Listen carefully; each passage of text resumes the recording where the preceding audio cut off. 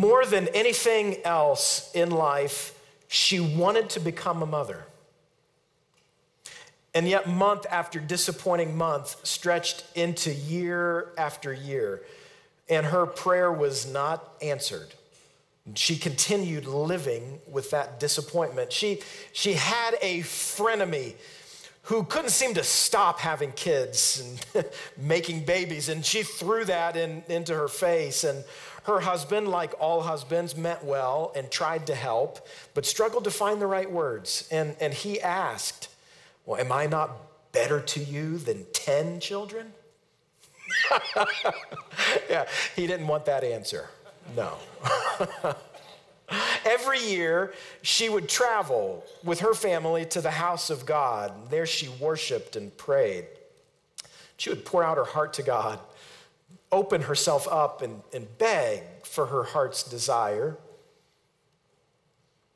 And I would imagine she couldn't help but wonder why it was that God had overlooked her.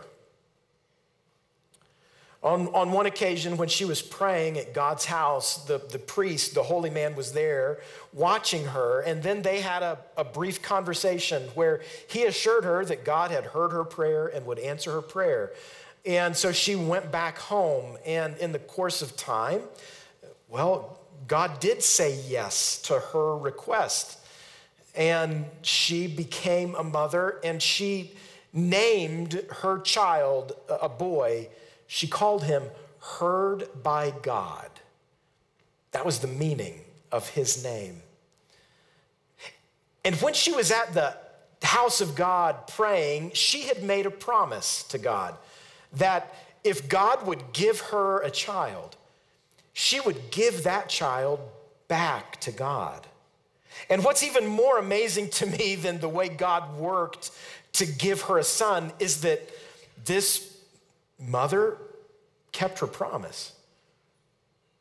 When her boy that she had so longed for desperately was probably about 3 years old, maybe just a little bit older, she brought him back to God's house. They were members of the tribe of priests, and she dedicated her son back to God and gave her son into the care of the high priest and his family, and her son would grow up serving in God's house and in a lot of ways being raised by the priest and by his sons and his family. But she loved her son dearly. And whenever she could, she came back to visit him at least once a year, and it may have been only once a year. And she would make clothes for him to bring him as a gift as he kept growing and getting bigger. When she would come visit every year, she brought him a new change of clothes that he could wear through the next year. This boy was born at a moment of significant trouble in his nation, the nation of Israel.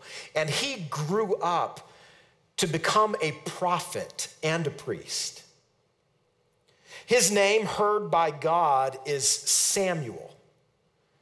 And when Samuel sat down to write the story of what God had been doing with his people through kings and prophets and priests, and he wrote at least the start to the first book that bears his name, 1 Samuel, he started by writing about his mother, Hannah. He tells her story. In the beginning of 1 Samuel, those first couple of chapters, you should go back and read it this week and get all the details. It's well worth your time.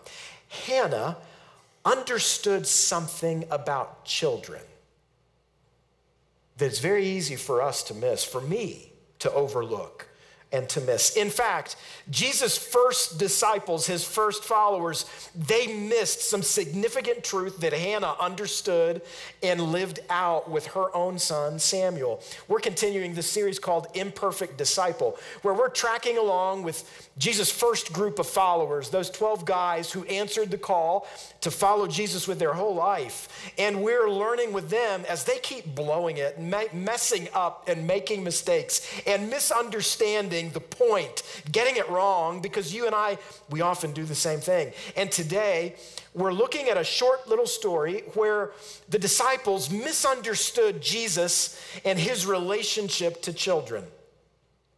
And we want to come away with significant truth, with 3 significant truths about children that can change our perspectives. Now, I understand that today I'm talking to a diverse audience. Some of you are parents, some are grandparents, some of you have children in your families, your aunts, you are an aunt or an uncle, but not everybody does. Some of you you're single, there are no children that are a significant part of your life. Many of you are children yourselves, and the idea of parenting as well, it's a little distasteful to you, to be quite honest. That's okay.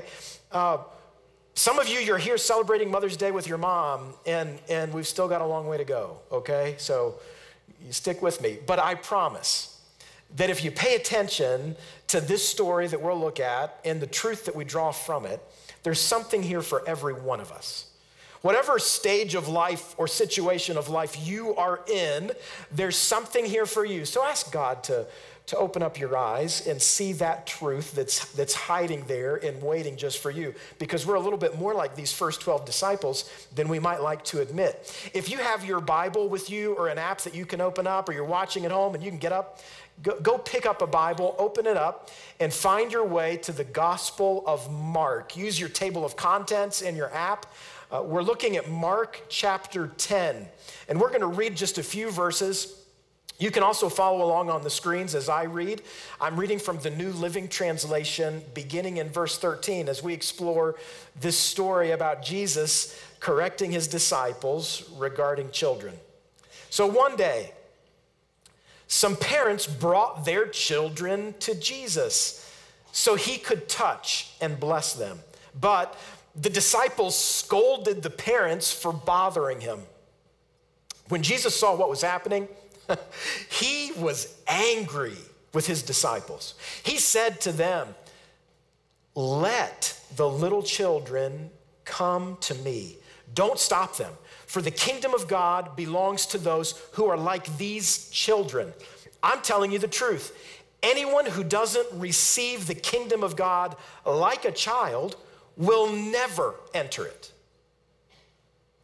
And then he took the children in his arms and placed his hands on their heads and blessed them. This is one of a handful of passages in the gospel that I really like because Jesus is angry. And anger is one of my core emotional responses. And so I like to see when Jesus gets a little bit angry, probably because I feel better about myself.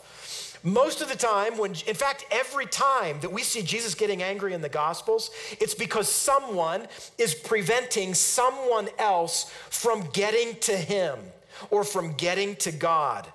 And a lot of times when Jesus is angry, he blisters whoever he's angry with. And it's fun to read. One time he was angry with a fig tree because it looked like it was fruitful and it didn't have any figs, so he cursed it and it withered and died. I love that. That's just great. Wouldn't you want to be able to do that? Another time, religious leaders were creating a bunch of made-up rules that became fake barriers preventing people from getting to God. And he went after them. Another time, that same group of people, he called them hypocrites because their life was not matching up with their message. And so their life was causing other people to be disenchanted with God.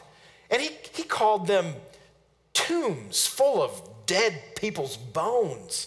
He told them exactly what he thought about them. In this passage, though, when Jesus is angry with his disciples, he responds differently. I mean, we see that Jesus is very angry. He's indignant. And then he says, "Let the little children come to me." Don't you dare create a barrier for them, because the kingdom of God belongs to them and to those like them. Jesus, when he's angry here, he did not break his disciples down. Instead, he coached them up. He corrected them gently by making his message and his mission and his aim very plain. And then he modeled for them the behavior that he was expecting from them and the way that he wanted them to interact with parents and children and families. Jesus was parenting his disciples. He didn't torch them for their mistake. Instead, he gently corrected them. He coached them up, and then he modeled the behavior. He was the example to them for how he wanted them to live regarding children. He's teaching us how to be a parent, even by his correction, by the way he dealt with his disciples.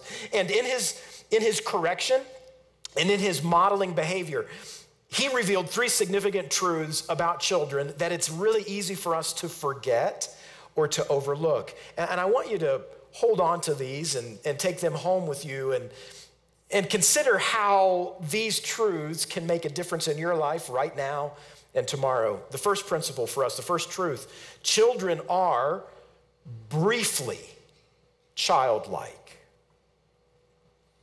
They're not children forever. It goes by really fast. Children are briefly childlike. There's a number I want you to remember. So this is the part in the service where everybody gets to guess how many marbles are in my jar, and whoever's closest wins a trip to the Bahamas. No, that's not happening. There's 936 marbles in this container. Remember that number, 936. That number is significant because from birth to age 18, there are 936 weeks of life. That's it. Children are very briefly childlike. So for a moment, I do want to speak really directly to parents and grandparents, to people who have children in their homes or a significant relationship with a child, because this goes by so fast. I want you to think about what's included in those 936 weeks. And I sat down and I spent some time thinking about those weeks in the lives of my children.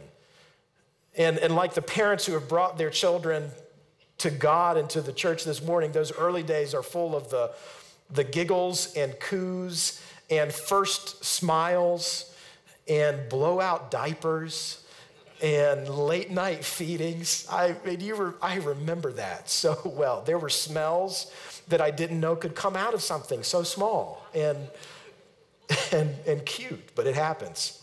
It's a real thing. And they're rolling over, and the first steps that they take, and the first words, taking walks with them, and the way that they hold your hand, and so readily and so willingly. Looking for Blue's Clues when we would go for a walk or be in the supermarket, playing little games, playing games that only we knew about, reading them stories and reading them books and stories until they're telling me stories and reading books to me. Seeing their little works of art and how it changes as they keep getting older and becoming more advanced, and they're bringing those home, and watching the performances that they would put on in our house with their costumes, and then seeing them on stage and performing in all of the sporting events, the soccer and basketball, and the track meets that just seem endless. I mean, they are long. But it all comes to an end. It doesn't last forever. And in between all of those regular, ordinary moments, we have an opportunity to give our children gifts that no one else can give them. And I want to make a suggestion of two pairs of gifts that I hope to give my children, and that I want to encourage you to find ways to pass on to your children too. The first is truth and grace. Paired up together. Jesus came to us full of both truth and grace. And as parents, we have an opportunity to teach our children right from wrong. It's part of our sacred responsibility. And we want to do that. We want to train them in the way that they should go. We want to pay attention to that truth. But even more than teaching them and telling them about the truth, we want to live it in front of them. Because with our children, they're going to catch much more than we teach them. They're going to observe our life and our responses, the way that we talk to their mother or father, the way that we interact with them, how we go about our business and our work, the way that we respond when life is challenging. And we want to live the truth much more than we talk about it. And we also want to give them grace. we want to relieve some of the pressure in their life. For a lot of us, it's hard to remember what it was like to be a child growing up because it gets further and further away. It's a little bit harder than you remember it being. It's challenging to move through those different stages and ages and transitions. And so we have an opportunity to give our children the gift of grace and to remove some of the pressure, to create space where they're actually able to fail and make mistakes, and then find out how to make it right and how to find forgiveness and how to then move in a different direction. We want to give our children truth and grace, and I want to give my kids love and laughter. In our families, in our homes, we want our house and our home to be a safe place where our children know they are always loved and accepted. That there is nothing that they can do that will cause their parent to love them any more or any less. That they are always secure in that foundation of love. That starts a child off in a healthy way that nothing else can really replace. And I want to give my children laughter, because there's enough tears in this world and in this life. And kids come with a lot of tears. I mean, they come out crying. And then all throughout life, they keep facing challenges that will bring tears to them. So I want to teach my children to laugh and to enjoy life and to take a positive outlook, even if they feel discouraged. And it's okay to be discouraged and disappointed. That's part of life. But I want to teach them how to keep laughing and moving and having an outlook on life that's coming from that secure place that God is with me and loves me, and this is going to be okay. So I want to have fun with my children and create that kind of safe place, and I hope you will too. 936 weeks. And then there's a cap and a gown and a short walk across a stage or down an aisle, and they're gone. What gifts are you giving your children that they can walk away with when they're grown? What are you filling up those ordinary and extraordinary days with? Because you're going to lose all your marbles. Every parent does. So what gift will you give your children? Children are briefly childlike, very briefly. The second principle for all of us to take away, children are a shared stewardship. This is something that Hannah realized that it's hard for me to live out and to really come to grips with. We think of our children as belonging to us, and we are very possessive because they are. They are our kids, and they are our responsibility. We're responsible for them, but they are a shared stewardship. Our children actually belong to God. They are a gift from God that He trusts us with.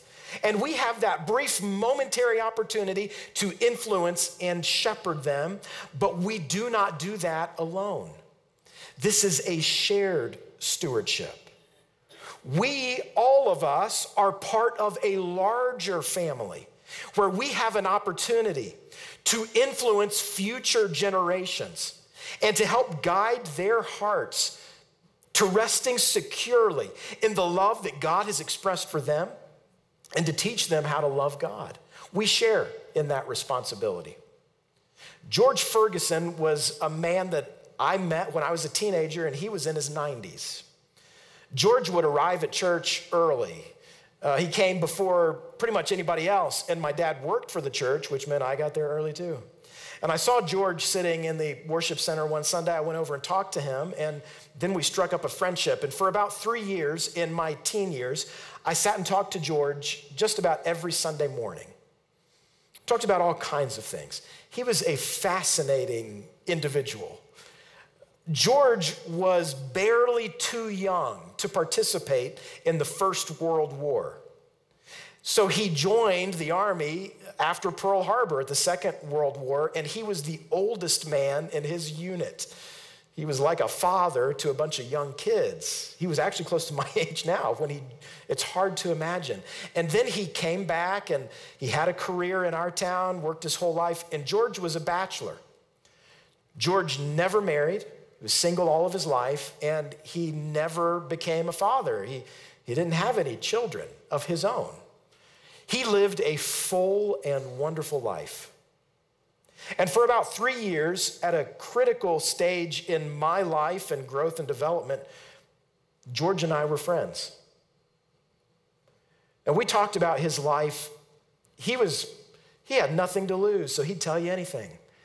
And he would tell stories about mistakes he had made and choices that he faced, things he wished he would have done differently if he had another chance, and parts of his life that he really celebrated and enjoyed. We talked about faith and how he found his way to faith in Christ and how that worked throughout his life.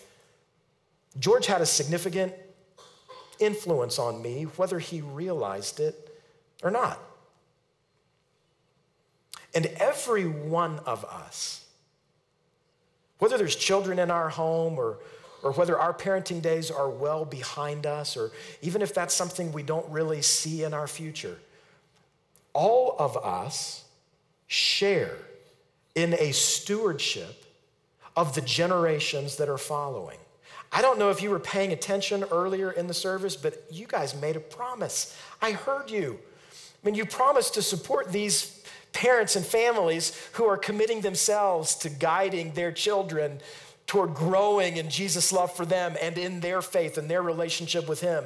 Now, here at Grace Fellowship Church, this idea of a shared stewardship informs the way we run our church, because in family life ministry, GFC is not the place where you as parents or grandparents outsource your children's faith to the professionals or to the volunteers for an hour or two on Sundays. We instead want to partner with parents to help children develop faith that's all their own. We're not the professionals where you're outsourcing to contractors to manage the faith of your kids. No, we want to come alongside you and partner with you because your kids live with you and we see them for a couple hours every week.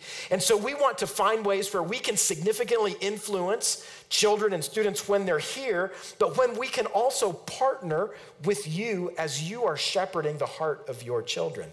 And this is a shared stewardship for every one of us. So I want you, I hope, that you'll explore how this can become part of your life, how you can be George to somebody else. So I want you to visit this link on our website. You can also get here from the homepage and find Family Life Ministry on the drop down, but gfcnow.com/family life. You can explore and you can find the different ways that GFC wants to partner with parents to help children develop faith that's authentic and all of their own. And you can see how that moves through different stages of life, from early childhood with infants and toddlers, and through the elementary stage, and then with students in middle school and high school, and also with children who are living with disabilities, and how we can partner with them and their families, as well as adults who are living with and managing different disabilities. You can be part of influencing them and their relationship of faith in Jesus. So I hope you check this out, because this is a significant opportunity for every one of us. You have the chance to make a difference in the life of a child. So how will you take on this shared stewardship? There's dozens of different ways. At the bottom of the pages here at Family Life Ministry, you can find a form you can click, fill it out. Someone can get in touch with you so you can learn a little bit more about ways we could help you do just that. Children are briefly childlike. They are a shared stewardship that belongs to every one of us. The third principle we find in this story with Jesus is that children are also our teachers.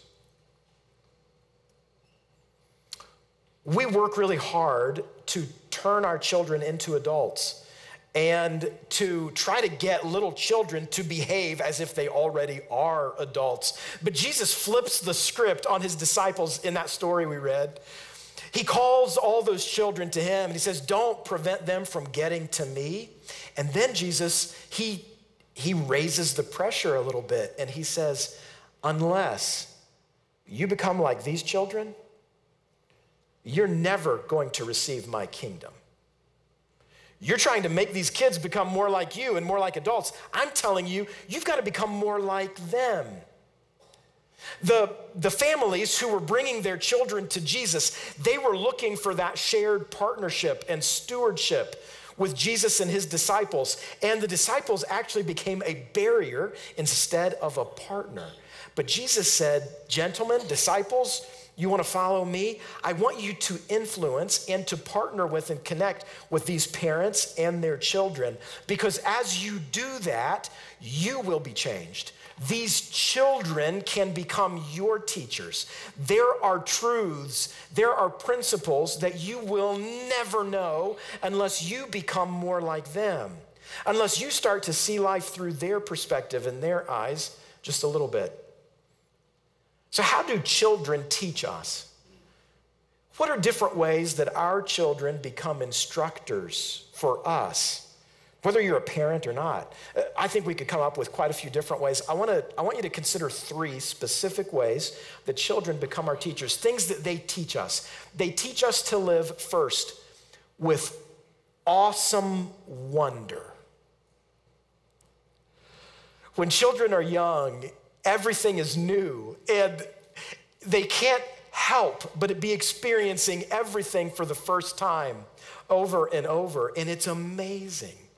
And it is wonderful to see the wonder in their eyes. I mean, I remember seeing fireworks reflected in the eyes of my kids when they were experiencing that and they were very young. I remember different things that they just thought were amazing and wonderful that were just common and ordinary to me. One of mine, I remember the first time she tasted Pepsi. I mean, I thought her head would come off her body. She had never tasted something like that before. And a little while later, we all regretted it. But she still loves Pepsi. It's like she's after it. It's her favorite thing. Children live with awesome wonder, not just about Pepsi, but about things that are even more important. In Psalm 8, I think David must have been looking through the eyes of a child just a little bit, because he said, Lord, our Lord, how majestic, how big, how grand, how large and supreme is your name in all the earth. Through the praise of infants and children, you are building your fortress against your enemies. When I consider man, what is man that you pay attention to us? And what are the children of men that you care about us? I look up to the heavens and I consider the work of your fingers, the moon and the stars that you put in place.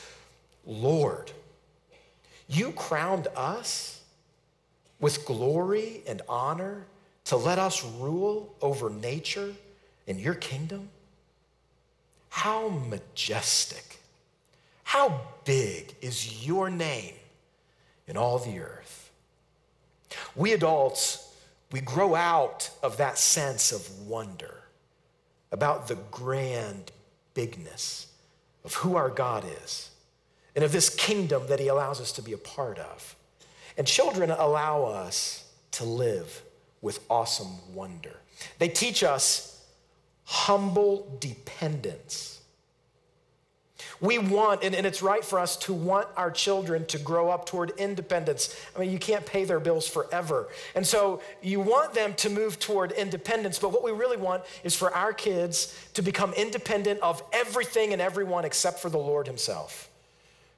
Children, when they come into the world, they are absolutely dependent on someone else to take care of their every need, and they let you know about it. That's why they're crying, because they have to be bathed and changed and fed and sheltered. Everything that they need is provided for by someone else, and they're not embarrassed by that or ashamed by that. They don't try to hide it. And we grow out of that as adults because we learn to rely on ourselves and to make our own way. But we must learn that every one of us, whatever our situation in life is, we live with humble dependence on the good grace of our God. We are entirely dependent on him for our opportunities to work and earn and for our good health. Everything in our life comes from him, and children remind us to live with humble dependence. And third, they teach us simple faith. There's nothing else like the simple faith and trust of a child. And there is an age, a stage of life where they believe in their parents entirely. I mean, they think that their parents know the answer to every question and can solve every problem. Not long before, parents know nothing, but that's not what we're thinking about. We're thinking about the simple faith of a child. And God calls us to live with that same simple faith all throughout our lives. A pastor, Warren Wiersbe, who passed away years ago, he said that children believe much but can explain very little. As Jesus followers, we're called to believe even when we don't understand. And even when we can't connect all of the dots and force it to make sense, we're called to live with simple faith and trust in our God. When we are wounded, like a child who skins their knee, we're called to come back to our Father and allow him to soothe our hurts because we're living with that simple trust in him and in his good plan for us. Children are our teachers. Let the little children come to me, Jesus said. Don't create a barrier for them. And like Hannah, every one of us, we have an opportunity, whether we have children of our own or not, we can embrace that brief opportunity to influence the life of a child, to give them gifts that really matter and that are worth something significant, not just for this life, but for all eternity. Children become our teachers as we embrace that shared stewardship and responsibility that we all have for them. Like many of you, today on Mother's Day, I'm pausing to express gratitude to my mother. If it weren't for my mother, my grandmother, her mother, and both grandmothers, I wouldn't be here. None of us would be here if not for their sacrifices. And part of my story is certainly the faith that my mother and grandmothers passed on to me that I'm really grateful for. Last year, I bought a gift for my mom at Christmas time where she receives a question each week, a writing prompt that she responds to, and then she types her answer, tells a story, and I get it in an email, but it also goes into a database. And at the end of the year, everything she's written, her story is printed in a book. So it's kind of a selfish gift, which, what can I say? And if you're looking for a late Mother's Day gift, you can see me afterwards. I can tell you where I got that. It's a digital gift, so it's real fast. I asked my mom if I could share with you just a few lines that she wrote earlier this year. My grandmother, her mother, passed away. Her birthday was in May, near Mother's Day. And my mom, one of those writing prompts concerned memories of her mother. So I want to share just a few lines of what she wrote. I remember Mommy making me speak plainly and telling me to sing and speak plainly and loud enough so people could hear me. She said if it wasn't loud enough for people to hear, there was no use to do it. I remember Mommy helping me with my penmanship. She made sure I had pretty, legible handwriting. I remember Mommy holding my head and getting me a cool washcloth when I would be sick. I remember Mommy telling me not to act ugly. I remember Mommy reading me little golden books. My Mommy loved Jesus. I recall hearing her testimony many times about the night she accepted Jesus as her Savior at 3rd Street Free Will Baptist Church in Paintsville, Kentucky. Mommy taught me to love the Lord, live for Him, and do my best to obey him. That's the best gift she gave me. So when some child is writing their story, and if you're fortunate enough to have a chapter or a paragraph, what will they say about you? What's the best gift that you could give to them? Lord, how majestic, how great is your name in this earth. You've ordained and decided that it's through the praise and the songs of infants and children that you're building your fortress that stands against the enemy. So help us to become people who are teaching our children to sing those songs. Give us the insight and the wisdom, the strength, the endurance, the fortitude to make our contribution to that song that stands strong against any enemy that rises up against you, against us. We're thankful for the people, for the mothers and grandmothers who have influenced us. We want to be those same kinds of people. Help us remember that you always take us up into your arms, and you are putting your hand of blessing on us throughout all of our lives. And so don't let us create barriers for other people, for children to get to you, but help us to clear those barriers away and to let the little children come to you and make us influencers of them, because we all want to participate in that song of praise.